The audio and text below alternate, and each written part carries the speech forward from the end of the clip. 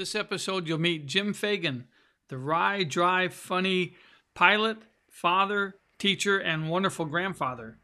Jim was famous to me for wisecracks that have stayed with me in my brain for 50 years, as well as our mutual struggles at Air Force. Hi, Jim. How you doing today? Good. How are you, John? I'm good. I'm a little sweaty from running around.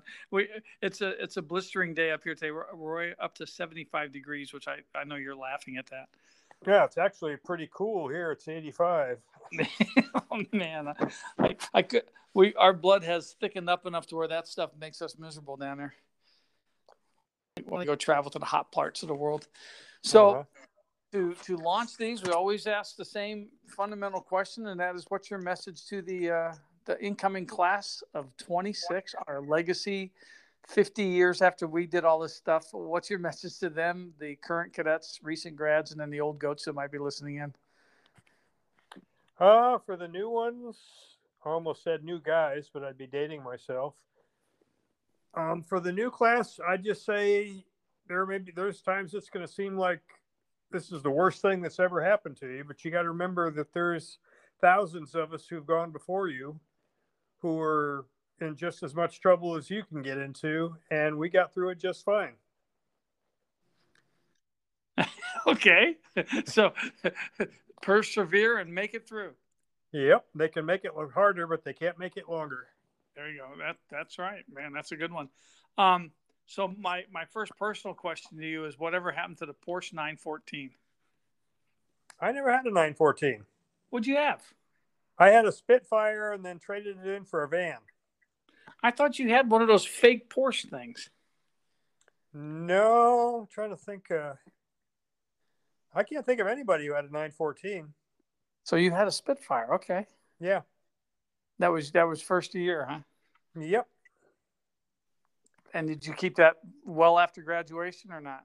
No, I kept it about halfway through and then traded it in for a custom van. Well, my brain fades on me when I think back on you driving around. I knew you had a sports car of some sort. For some reason, I thought it was one of those little boxy Porsche things. Nope. Oops. All right. Off to a great start here, John. Yeah, well, that's the nature of the beast for me and you, man. I always attribute you to some of the greatest lines I recall from my cadet days. Some very funny things. But the big question, because I know how much fun we all had, and that's sarcastic, folks. Where were you before the academy, and why'd you go? Well, I was a military brat. My dad was a retired Air Force officer, and I remember at some point in my high school career, probably about the beginning of my junior year, my mom mentioned the Air Force Academy, and I thought, oh, what the hell? I'll send out applications. I'll throw one in there. And since my dad was a retired officer, I was eligible for a presidential appointment, which I got, which means I didn't have to go through all the tap dancing around with congressmen and people like that. They just, superintendent sent me a letter, said, come on down, and the rest is history. Cool. So where did you end up doing your final years of high school? I grew up at Plattsburgh, New York, which is one of many bases that closed behind me. But my dad was stationed there. He retired and went off to teach school, or not went off, but went on to teach school. And he wound up retiring there, and that was pretty much where I grew up. So he wasn't really bouncing around much when you were a kid? Nope. The only earliest memories I've got are of Plattsburgh. Okay, cool. Yeah, I was also an Air Force brat, but I lived in many places. No, I was a Rolling Stone.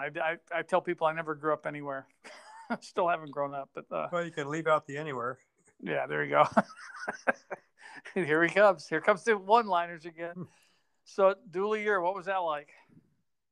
A little bit of an eye opener. I was your typical high school hotshot when I got to the academy. One of 1,400 or 1,800, how many of us walked in through the door, which was cool, except for the fact that I was smart enough to get through 4 years of high school without ever learning how to study, which is great in high school. But when you hit the academic fire hose at the zoo, I went on academic probation the end of my freshman year and stayed there until my first year. Yay! There's another one like me out there, folks. Yeah, I was. In fact, I was on Dean's List both semesters in my first year and graduated with a whopping 2.11 cum. Yeah, you beat me. I ended up with a 204. You were just trying to get the money. I know. Well, that was on my rating thing. Yeah. So yeah, I agree that having smooth high school tenure doesn't necessarily translate into being able to cope with all the academics they throw at you at the academy. Not even close. Now, where'd you go? What'd you do your freshman year? Anything significant to you? Not really. I was in my dually squadron. I was in first squadron over in the old dorm, and pretty much stayed out of trouble. Didn't do a whole lot of stuff that I could think of other than not doing any studying, apparently. Yeah. Well, you probably studied, but it was with all the military stuff thrown at you. It's a little distracting. Well, I probably put more emphasis on military stuff initially than I did on studying because it was easier.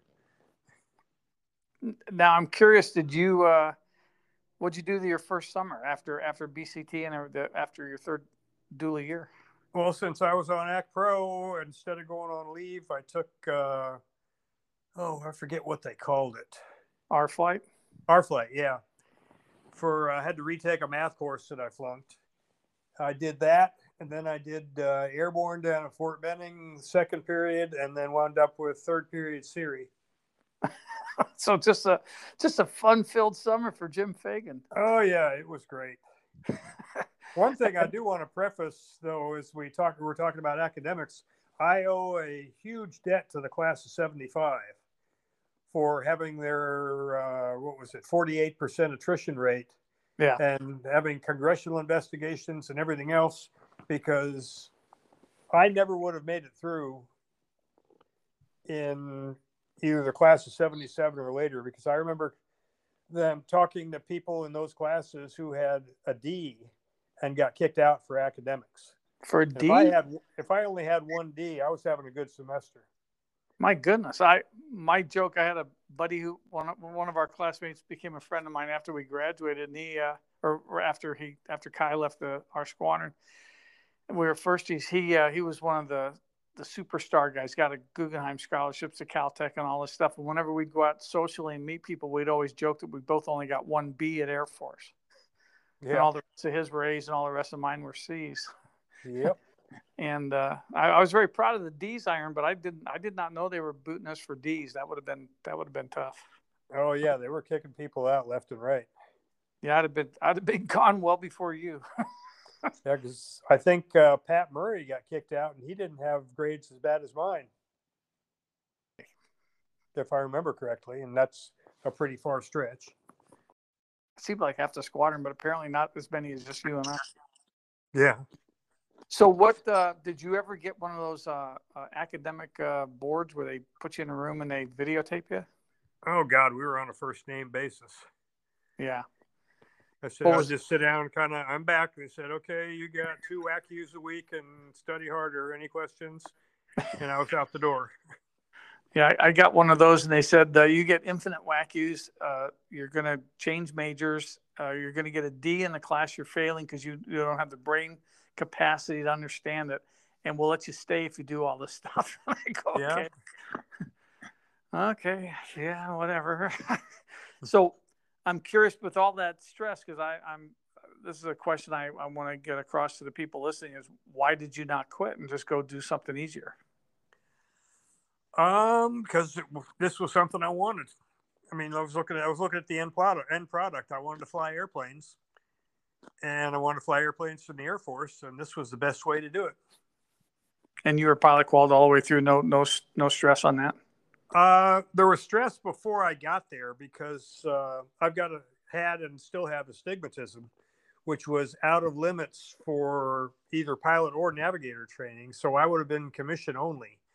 And come to find out that the 20/20 line that the Air Force and every other ophthalmologist in the world uses has been the same since 1947. Because when I got my initial rating and they said commission only, My dad said, "Go take it again. The 2020 line is TZV-ECL. Backwards, it's LCE-VZT." And that went straight from commission only to pilot qualified. Way to go, Jim. That's cool. And it's still the same. I go in like now to get my prescription checked, and they'll throw it up there. And I said, "Can you throw up the other 2020 line? Because I already know this one." That's awesome. So those of you who are fighting this getting in, TZV-ECL. And you didn't hear it from me. No, of course it's not recorded for everybody in the world to listen to. Yeah. That's awesome. I flunked the bar in a box thing where I couldn't tell which one was closer, and that's when they took my pilot qual away. Oh, they didn't give me that test till we were juniors. I go, well, this sucks. So let's get to something fun. What were the Pink Panthers like for you? Oh, it was a trip. It really was. We had our class obviously was good. 75 was okay. 74 was pretty much okay. It wasn't exactly a party squadron, but it was pretty laid back. Pink Panther was a good mascot. Did you get involved in any of the stunts? Nothing really that I can think of going back. I remember I got yelled at a lot. Humberto Homero Alvarez was our AOC, and since he decided I wasn't busy enough being on academic probation, he put me on aptitude probation as well. Oh, so you were a double banger. I was a double banger. I never quite made it to triple bang. You didn't make the soup's other list. No. So he put you on aptitude. Now, how do you get on aptitude probation? Apparently by showing lack thereof. Actually, it was more, for me, it wasn't so much aptitude as it was attitude. I had an attitude, I'll admit it. And I didn't care whether you were a classmate or an upperclassman or whatever. I was going to do what I was going to do. And that creates problems in an environment like that. Well, but it's also indicative, I think, of a group of guys who thought a lot like you, bucking the system and being very independent in a very controlled environment. Yeah, because I can't think of maybe one or two of our classmates in 36 that I didn't get along with. Everybody seemed to get along really well. Why do you think that was? I don't know, man. Luck of the draw. We all came out of our 4-degree squadrons and wound up in 36. And I mean, like Kai Webb was my first roommate, and it's like the brother I never knew I had. Yeah. No, I totally agree. I'm trying to help the audience get a grip on how, because you may be a cadet now or a recent grad and you didn't have a tight squadron like that, and I don't know, there's something weird about, maybe half of us are on Act Pro and we're all doing wackies together, but yeah, we had nowhere to go on weekends. I know Friday nights were hysterical with the Coke can cannon and the buffer drills and all that stuff. Yeah, I wonder if they ever, or when they replaced the lights in that the uniform lights that I took out with the Coke cannon. I don't know. I know they put carpeting down everywhere, so you can't do the buffer stuff anymore. Yeah, that was, back when we were going through, it was, I think 35 and 37 were the only two that had carpeting that floor. But I do remember sitting there at the CQ desk trying to get the tennis ball all the way down the cross hall, which means you had to put it right underneath the uniform lights. I had it a little bit high, and there was colored glass all over the place for a while. I don't even remember the uniform lights. So maybe that's because you knocked them out, and I never paid attention after that. Oh yeah, we had them.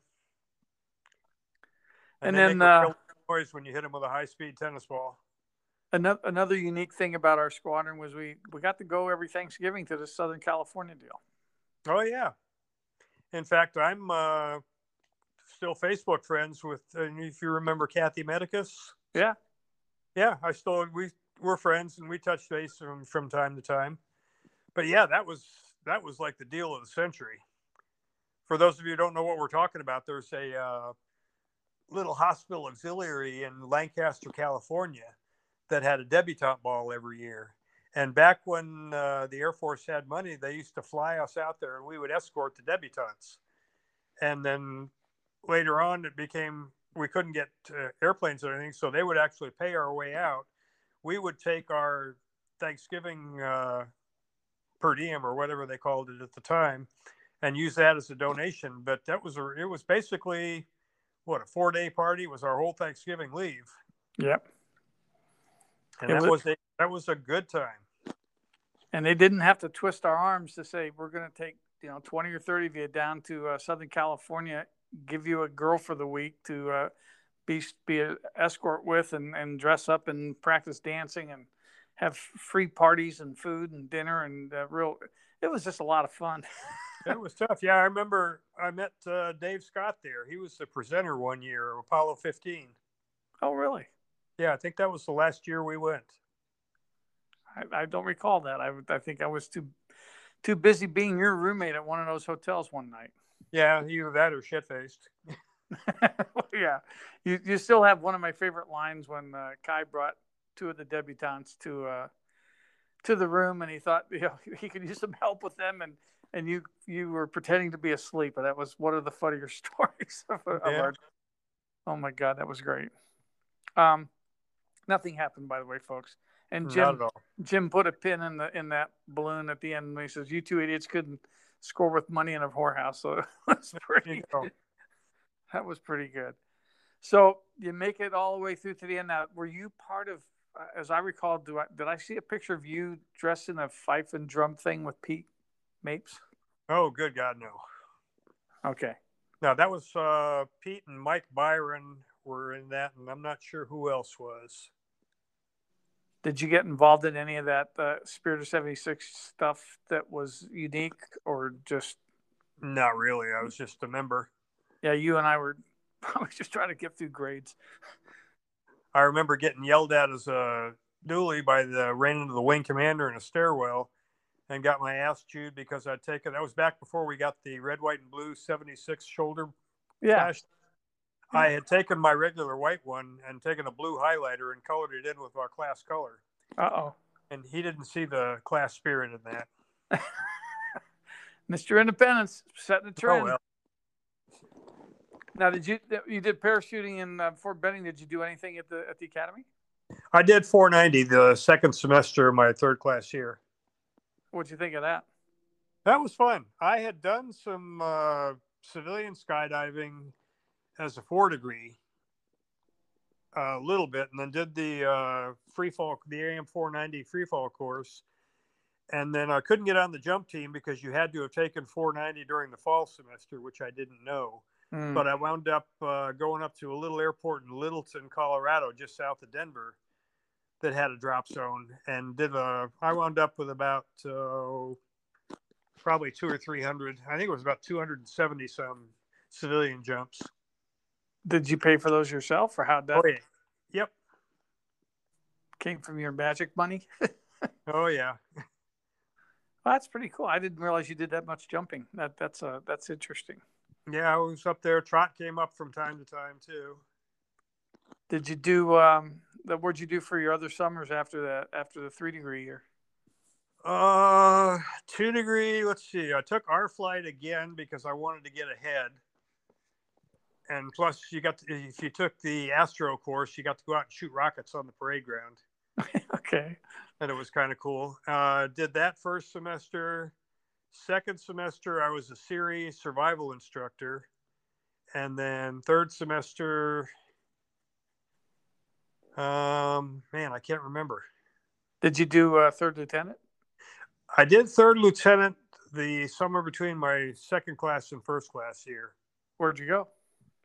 Went to, what was it, Altus in Oklahoma. Which sounds like not a really good deal, but it was MAC, and I basically, of the 3-week program, I spent a week and a half in Hawaii. There you go. Supposedly trying to find a ride back home, but not really looking that hard. And that's stuck on a beach. There's no rides out there on the beach, right? Oh, yeah. Oh, that's cool. Yeah, my third lieutenant was in Dover, and we're C5s, and we flew all over Europe and Middle East areas. That was pretty interesting. We did mostly the Pacific, and they couldn't send us any place really official because our diplomatic passports had gotten held up. So they said, well, why don't you guys grab a flight to Hickam and wait there, and if your passports come in, we'll send them to you. And if you're not there by a week or 10, if they're not there by a week or 10 days, just grab another flight and come home, which we did. That's cool. Yeah, that would work for me. No, Definitely. it was great. Yeah. So you made it to the graduation ceremony, threw your hat in the air, and then what? Took the first pilot training slot available. That was the first year we had the lottery, back when pilot training was a big deal, and went to Reese. Got there. I wound up not using all my summer leave because I wanted to get that first UPT class. But went to Reese Air Force Base, another base I've closed behind me in Lubbock, Texas, and came out with a T-33 to the 87th Fighter Interceptor Squadron up at KI Sawyer, another base I've closed. Now, hang on. T-33s were still flying back then? T-30, you could get a T-33 because they wouldn't give F-106 out of pilot training. They thought it was too much airplane for one pilot. Okay. As opposed to the F-4, which had two, well, a pilot and a Wizzo. So you essentially would go up there, fly the T-Bird for about a year to a year and a half, and then get an upgrade slot into the F-106. Wow. And I missed out on that because about, I'd say 3 months after I got there, I picked up a heart infection out of nowhere. Wound up being grounded for a year and 9 months or something like that before I finally fought my way back onto flying status. And then as I was getting ready to upgrade, they were switching the upgrade slots from F-106s to F-15s. And the cardiologist down at Brooks got a hold of that, and he goes, "Nah, you're not pulling that many G's, son." So they changed my waiver to tanker bomber transport, and I went into the world of mini motors. Wow. So that's how you left the 106 world. So, but you're at Sawyer for like 5 years, is that right? Pretty much, yeah.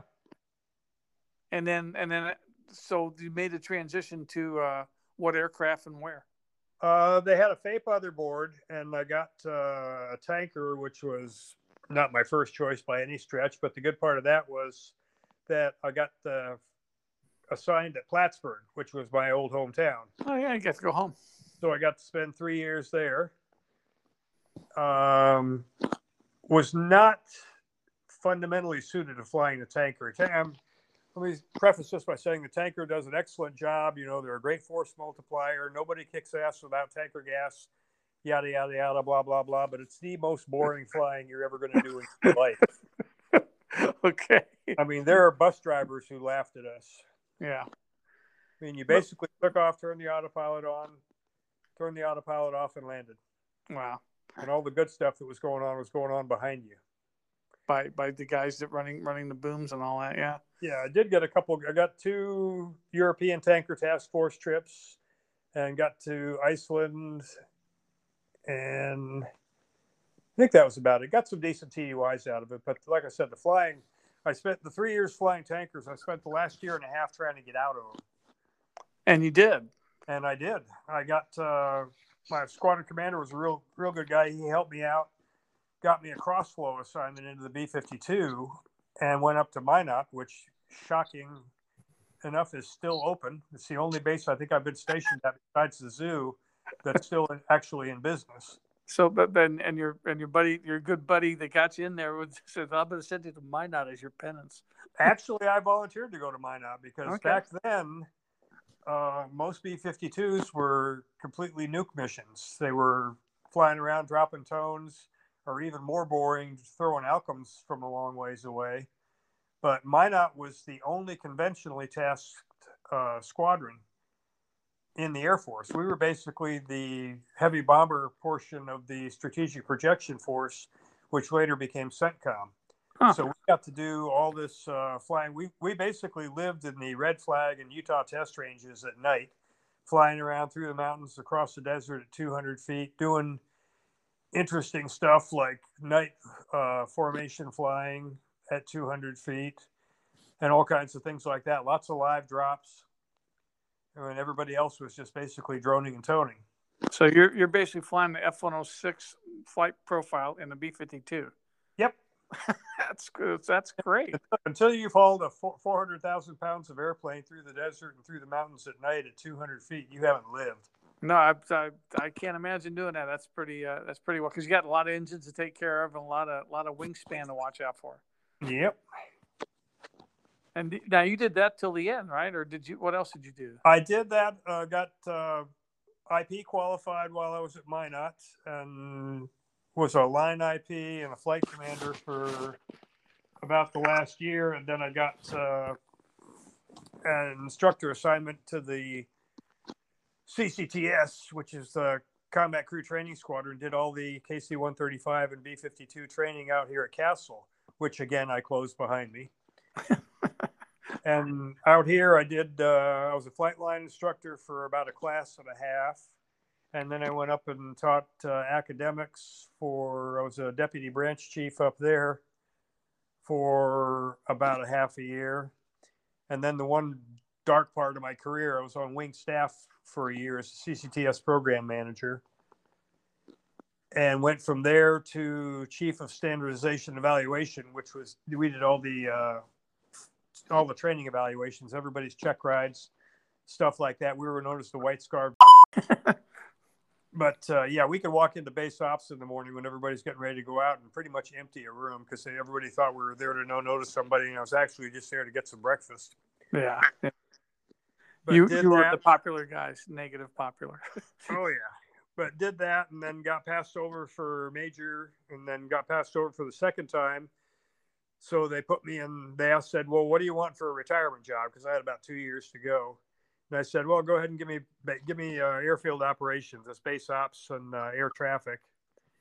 And I had chief master, I had a lieutenant and a captain, two chief master sergeants, or one chief master, no, I take that back, two chief master sergeants, a couple of senior masters and some master sergeants, and about 100 so people working under me, which meant basically I was unemployed. I signed a lot of stuff, but that was about it. It was an excellent retirement job. So, real quickly, did you have run-ins with upper officers, or what? I had the short version when I get that question is why didn't you get picked up for lieutenant colonel? I never finished my master's, and the feeling back then was that master's was more important than PME. I took the other view, surprisingly enough, got all my PME done on time and ahead of time, but without the master's, I did piss off a couple of 06s here and there. Yeah. But what they could really hang their hat on was no master's degree. And what is TME? PME, Professional Military Education. Okay. Like Squadron Officer School, Air Command and Staff College, Air War College, all those. You did those or not? I did all the way up through Air Command and Staff. Because you had to be, I think you had to be an LC or an LC Select to get into Air War College. Did you go down to Montgomery? I did SOS down in Montgomery because that was while I was grounded. I figured, this will kill a couple of months. Did that, and then I did ACSC, Air Command and Staff College, by correspondence while I was at Plattsburgh. Okay. I only asked because my dad was stationed at Maxwell for ended up being 4 years. He did ACSC one year. Then he became an instructor at SOS for 3. So I did all my junior high school stuff there in that area. Montgomery. Prattville. We're up in Prattville. Oh, okay. In the 60s. It was a very entertaining time. Oh, yeah. So the Air Force finally let you got to retire, right? Yep. Actually, that was kind of a story, too. In case anybody's listening, A, don't try this at home. And B, this should go to show you there ain't no one right way to skin a cat. I mean, I've done stuff that I've had a career progression that nobody I have ever heard of has had. And I still managed to put in my almost 20 years. I'll get back to that. I'll circle back to that in a second. And had a pretty successful career. I got to fly my entire career. Even the 1 year I did on the wing staff, I was still in a flying billet. So I still got to get up and flush my system out every now and then. But when I got passed over the second time, Castle was getting ready to close. Plus, the assignment system had changed to where you could, if you had, I think it was 16 years or more in, you could not turn down an assignment. So they took all of us passed over majors and said, what's the shittiest job we can find for these people? give them that. And then most of us 7-day opted, where you took 7 days. You could either get out or accept the assignment. And that was at a time when Manning was still kind of shaky. So they were giving people the option of retiring early, just taking, however many months off your retirement pay. And they wanted me to become an ALO, which was an Army liaison officer, which meant I'd be 40-year-old me would be humping a pack through the boonies with a bunch of grunts calling in A-10 airstrikes. Yeah, that's right up your alley with a heart. I said, thank you, but no thank you. Yeah. You can't fly F-15s, but you can do that. No, yeah. But I lucked out because the guy who used to work for me in Stanival was working at MPC and rated assignments, and he gave me the heads up that it was coming down. Okay. And you were able to dodge it? Well, I just turned it down. Okay. Cool. And then, so you stayed there after you retired? Yeah, I stayed at Castle. I went, when I found out I was going to be getting out, I went ahead and started my teaching classes for my teaching credential. And I retired, I think I retired June 30th. And July 2nd, I started my student teaching. Interesting. So basically just rolled from one career into the other one. Now, how did you get that student teaching job? It was just part of the credentialing program. They got you student teaching assignments as part of the program. Once you had your classwork done. Okay. So that was effectively your master's program, right? Pretty much, yeah. And where did you teach? Where'd you teach? I taught. I was getting ready to apply in the city schools, and then somebody who I took a year and subbed. And somebody I subbed for gave my name to some people at a little private Episcopal school downtown that said, hey, this guy's pretty good. You might want to give him a look. And they brought me in as a long-term sub for a lady who just contracted breast cancer. Ooh. And I finished out the year for her. And they had a fourth grade teacher who was leaving, said the job's yours if you want it. So I took it, and that was the next 15 years. So fourth grade teacher of what? All topics or just one or what? Everything, yeah. I taught fourth grade, and then as buddies started getting tight and our numbers started dwindling, I did a couple of years where I taught a 4-5 combo, and I think 1 year where I taught just fifth grade. But yeah, it was all subjects. So I think the audience is going to want to know how did the guy with the independent spirit and the harsh attitude towards military and organizations how did you deal with a bunch of fourth and fifth graders? It actually wasn't as hard as you might think. That's fourth and fifth grade is kind of a sweet spot because they're young enough that they still like you. You know, you're Mr. Fagan, you're the cool teacher. Yeah. And they're old enough that they can work independently. Like we went back there and I walked into my classroom a couple of years after I left, and I looked at my desk and there's this worn spot on the corner of it where my feet were up the whole time for 15. But yeah, I was the cool teacher at St. Luke's.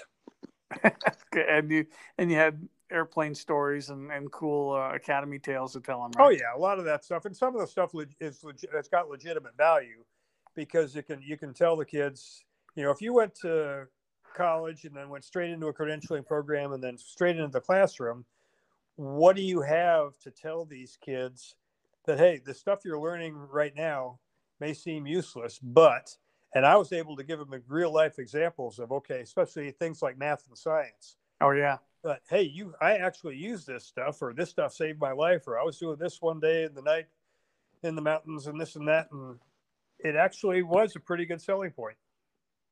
Okay. Now you've triggered one of my big gotcha questions. And that is, do you have any close call stories you want to share? I got a couple major league brain farts. I flew through a line of thunderstorms in the T-33 to get back to KI so I wouldn't miss the squadron Christmas party. Okay. What happened there? I got the snot knocked out of me, but I made it. And then there was a New Year's party that was going on, and we were trying to get back from across country, and we had the weather at KI was low enough that we needed an alternate, but there was no place within range that had alternate weather. So what we did was we filed into Green Bay, which had good weather, and used KI as the alternate. We called back in. The squadron commander picked up the phone and essentially said, "You want to do what?" And I explained it to him. And he goes, "You're not going to land at Green Bay, are you?" And I said, "No, sir." He goes, "See you when you get here." Click. And is that what you did? You got that close to Green Bay and just changed the flight plan? Yeah, got overhead Green Bay and air filed into KI, and we're good to go. Yep. But nothing with the airplanes. You're making the stay or go decision on the aircraft with 270 jumps. I'm curious if you had any hesitancy about flying a breaking up airplane. Well, tanker, you really wasn't a player. There's no ejection seats, and of you getting out, and the parachutes were in the back of the airplane anyway, so that wouldn't work. B-52, I'd pull the triggers in a heartbeat.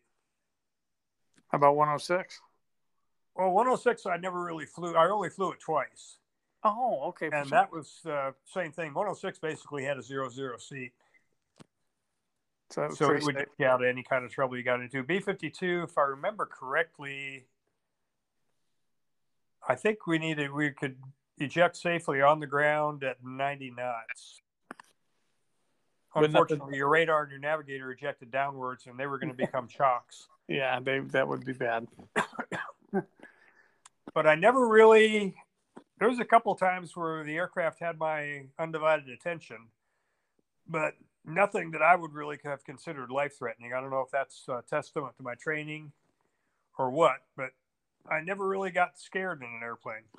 I think that's testament to a lot of factors. Among them, good pre-flight, good planning, good situational awareness, and like you say, just being in the top situation.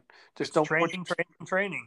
Yeah, don't put yourself in places that you're going to need it unless. And now there's external things like bird strikes or, flying in the bad weather is not exactly the greatest idea either. But. Yeah. Well, there's trying to remember what that saying was. It says a good pilot is somebody who uses his superior judgment to avoid having to use his superior aviation skills. There you go. I don't know about the judgment part, but like I said, I never scared myself. I had my attention a few times, but that was about it. Well, I think the only thing we glossed over was your athletic prowess. Pure intramurals. I did. Let's see, freshman year, I played lacrosse because I played that in high school. In the fall semester, boxing in the winter because I had just come out of the hospital for a couple of days with the flu, and I'd lost enough weight that I could box at 133, which is about 40 pounds ago. Wow. And then I think I did swimming in the spring. I forget what order. And then, let's see, second class year, I played football in the fall. I was a boxing referee in the winter, and I played water polo in the spring. Were you the guy that came up with the Speedos? No, not that I know of. Okay. We just had our issue bathing suits. Well, I remember one year playing water polo, we all went out and bought Speedos because some guy found we could do it. Must not have been the year I was. 1 year I did it. Okay. But then last year, I think I was played lacrosse second and first class years, and then second class year I was a boxing referee. First class year I was a CIC of the boxing program, and first year played lacrosse, played team handball in the spring, I think. Yeah, I forget what I did in the winter. Yeah, that was probably water polo time. Or that might have been boxing time. So the only reason I'm asking about your athletic stuff is because I know you still get out and do some hiking in Death Valley. Yeah. And that actually has an Air Force touch too. We were flying when I was here at Castle. The guy who was wing commander when I first got here had been B-52s his whole career. He was nuclear the whole time. He never went to Southeast Asia. So he was retiring as an 06 and had never dropped a bomb from an airplane. Wow.